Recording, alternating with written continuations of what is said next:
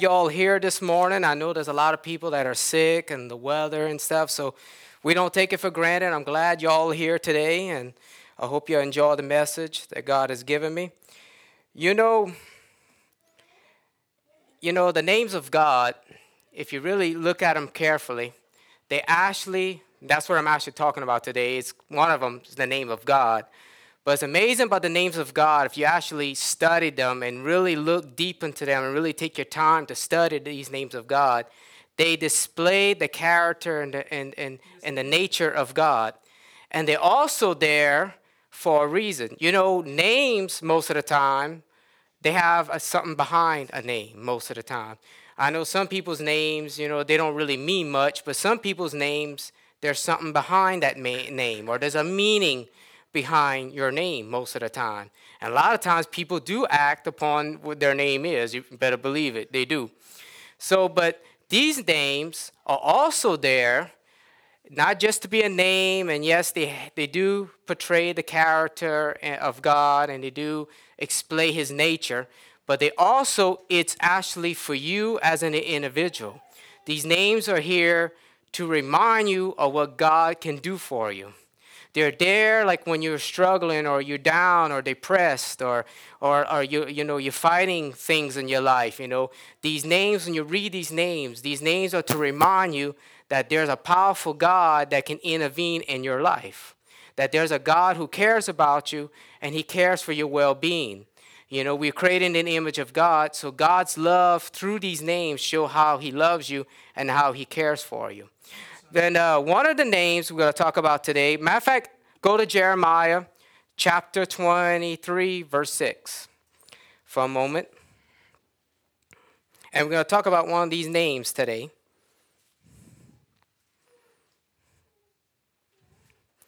Just let me know when you're all there.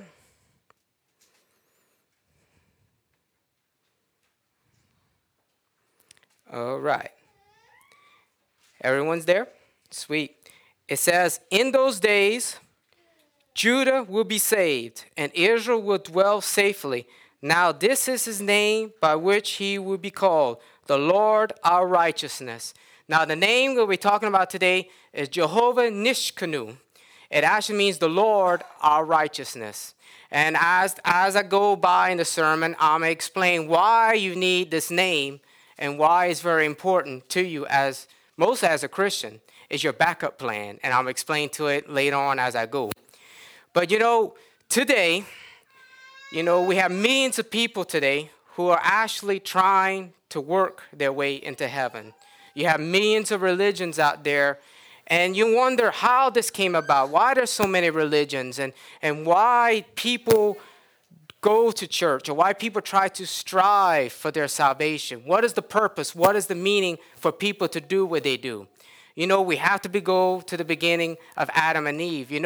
When Adam and Eve was in the garden, they had fellowship with God. They walked with God. They talked with God. And it's just a speculation. I'm not saying it's just a an idea or a theology some people have. Some people think that when Adam and Eve was created, that there was a light that was there when they were created. And then when they sinned, that light went out of them. And that's when they knew they were naked. That's just an interpretation some people have, or a hypothesis, or a theory some people have. But it sounds like it would match with some things that would happen in the Bible. But you got to understand, when Adam and Eve sinned, they spiritually died. Oh, they lived for a good while. They breathed, they lived. They lived, quite 100-something years. They lived for a long time. But spiritually, they were dead. The light was burnt out of them, spiritually speaking. And because of this, we have men now of this incident. They're trying to create their righteousness of themselves. Through this incident, they try to make a good works base. Because everybody knows that one way or another, there's two questions that people have in this world, believe it or not. It doesn't matter what color you are, doesn't matter what race you are, doesn't matter how poor or rich you are, it doesn't matter your background standing. Two questions that everyone answers one way or another, even they try to ignore it or they try to push it aside, But it's like your conscience. It's there. It bothers you. It's two questions. One, where I was born to do. What's your purpose in this life? Two, where do I go when I die? You know, most people, these two questions haunt people from day to day. It's like a ghost. It haunts them. Like I said, some try to ignore it. Some try to drink it down. They try to smoke it down. They try to do everything they can to kill that voice, to kill that consciousness that is in them, that actually screams to them, what I was born to do and where do I go when I die? And so this develops one way or another religions. Because men knowing that, hey, there's an eternity out there, I have to answer to a holy and righteous God, or there's a being out there that I have to answer to. So this creates religions. This creates people trying to earn their salvation, trying to please God or trying to please their gods for sanctification, for entry into heaven. But the Bible makes it clear that in Ephesians chapter 2, verse 8 and 9, that we're saved through grace, not of ourselves. It's a gift of God that no man should boast. But, you know, Apostle Paul made it very clear, and this pictures a lot of people today. Apostle Paul was talking about his own kinfolks, I believe in the book of Romans, when his heart reached out to his Jewish brethren. And he said, I wish that all Israel can be saved. You know, he longed for his kinfolks. He longed for their salvation. You know, he wanted them part of the plan of God for their life. And there's something that he said is very interesting, and I think it applies to a lot of people today. He said about his own kinfolks, he said, they zealed of God. If you read in the book of Romans, he said, they are zeal. They're really religious. They really go out there and they really perform. They really give it their all. They really give it all they got. They're really sincere. But one thing he says, they go out there to establish their own righteousness. And we have people like that today. Millions of people throughout the world, through other religions and denominations and cultures, you know, they're trying to do like these Jews. They're trying to earn their salvation. They do the don'ts and they do the do's. They follow all the rules. They follow the regulations. You know, don't do this, don't do that, you know. And I'm not saying that we should not live a holy life. I'm not preaching once saved, always saved. You know, I believe you should live a holy and moral life. But there's religions out there, they place their faith in what you can and what you cannot do. And it burdens people, you know. Just like Jesus told the Pharisees, he said, you lay a burden on people, but you won't pick one finger up to do it. Right. So we have here men working their tail, working their bones off to be religious. You know, the most miserable people in the world are people who are trying to earn their own salvation. They're miserable. They're terrible. They're working their bone off. It's miserable how they just try to please God, and they're thinking that what they're doing, they're pleasing him and they're honoring him. And all that time, they're going out to establish their own righteousness. They're ignorant of God's righteousness. You know, so there's millions out there who do that. But how can, and it gets people frustrated. You know, because some people's like, I try hard, I work hard, I go to church every Sunday, you know, I follow the rules they give me to follow.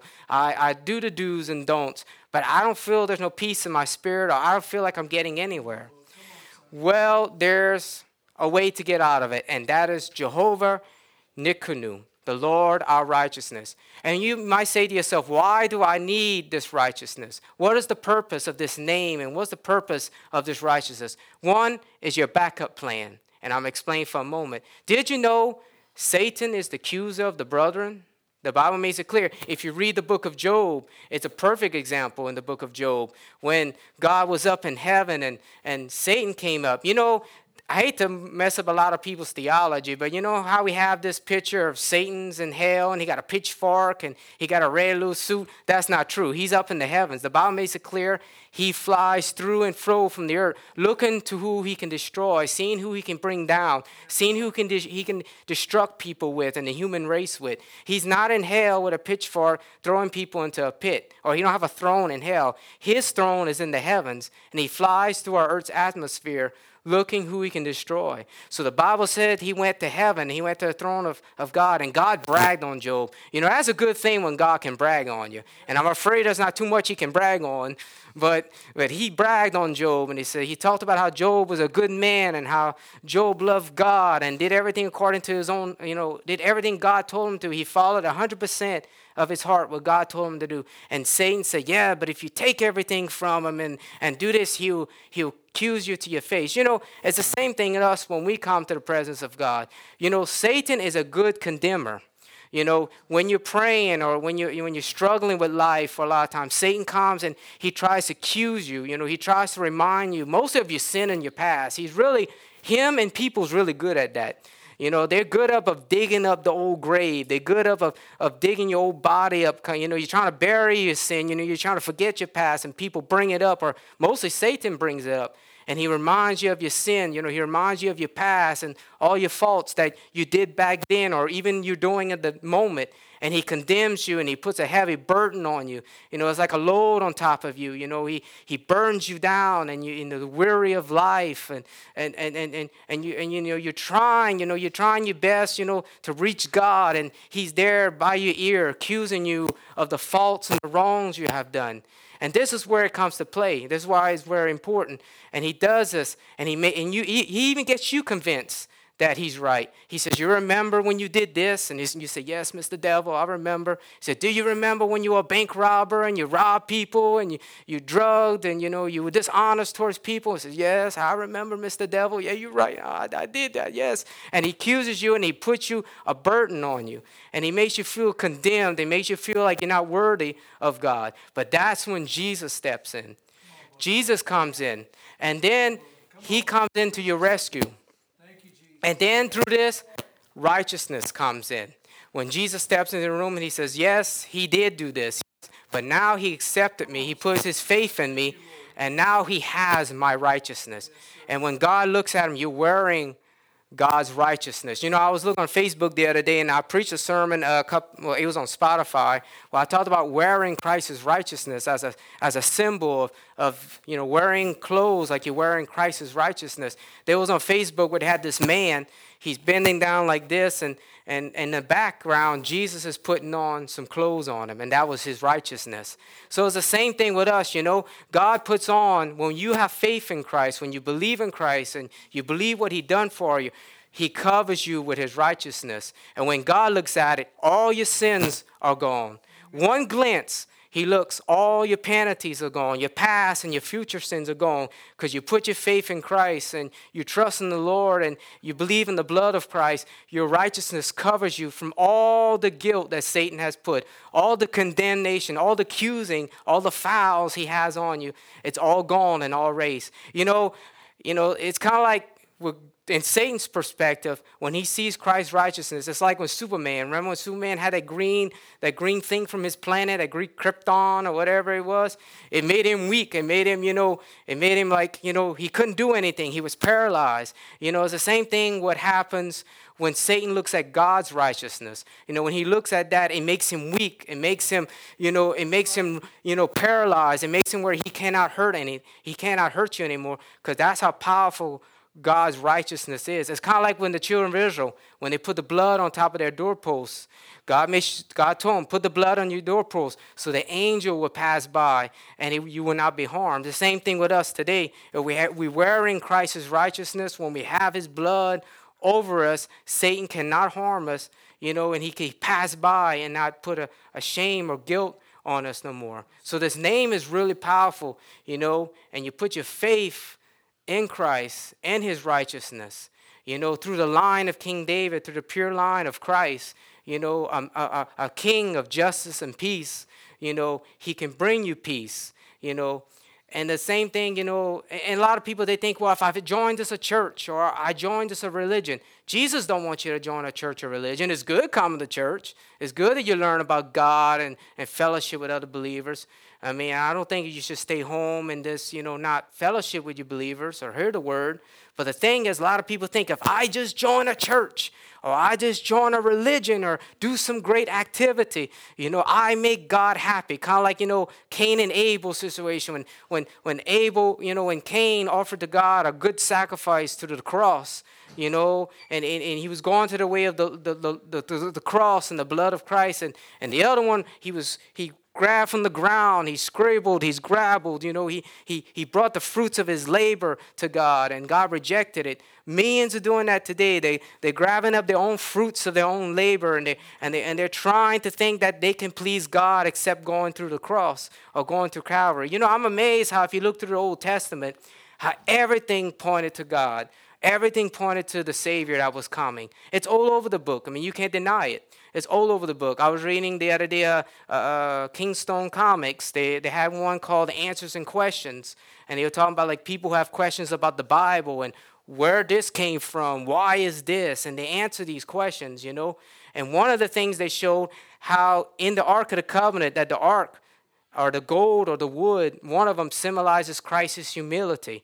And then the bread that was in there, the manna that was in there symbolizes the bread of life, that Christ was the bread of life. And you eat this bread, have faith in him, you be live forever. And then there's a stick where Aaron's rod that budded symbolized the resurrection of Christ. So you see all these symbologies and all these things pointing to Christ. And I think, and remember, all these names are in the Old Testament. I think God even then, back then, through Jeremiah, was letting the children of Israel know that your rituals is not going to save you. It's not you going to the temple, offering sacrifices or you do this certain work or certain deed. He was letting them even know back then that all righteousness came from the one that was to come, and that was Jesus Christ.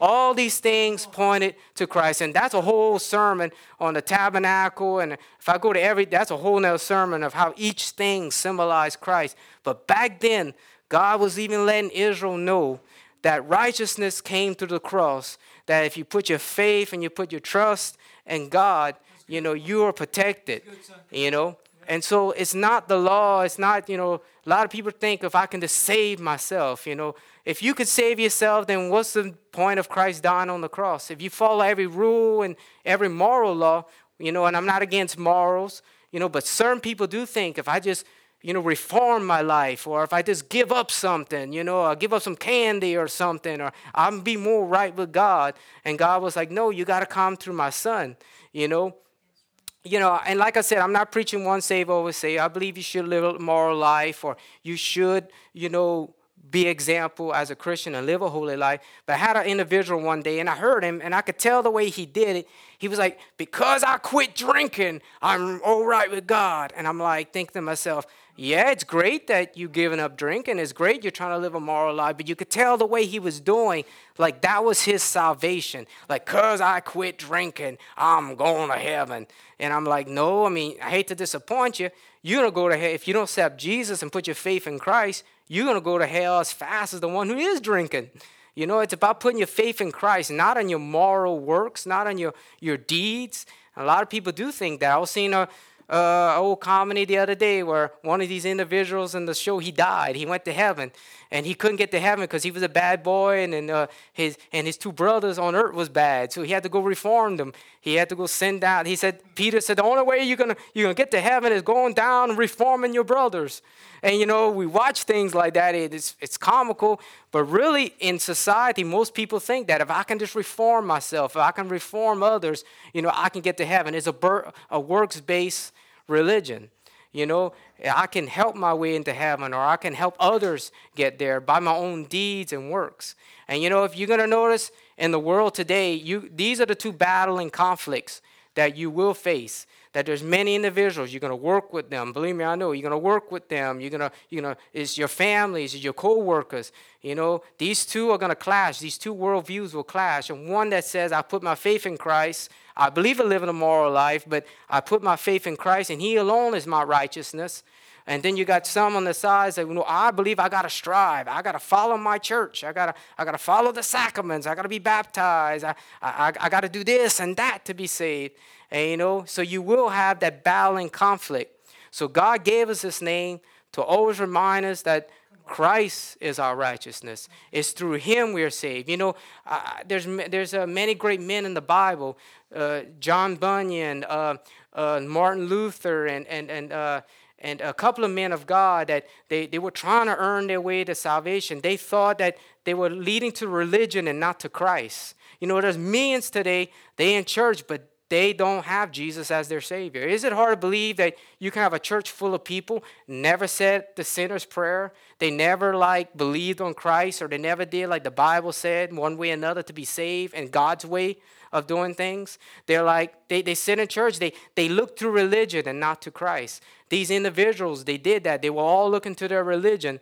But until one day they all had a revelation that was the just shall live by faith. It was the righteousness of God that gets you into heaven. It's not your good works. And when all these men learned that, when they learned that principle, that it was the sanctification of the Lord that saves you, it's faith in Christ that saves you, they changed the world, because when they learned that one little detail right there, it's faith in Christ and Christ alone, and I've been imputed unto Christ. Christ has given me his righteousness. And they changed the world.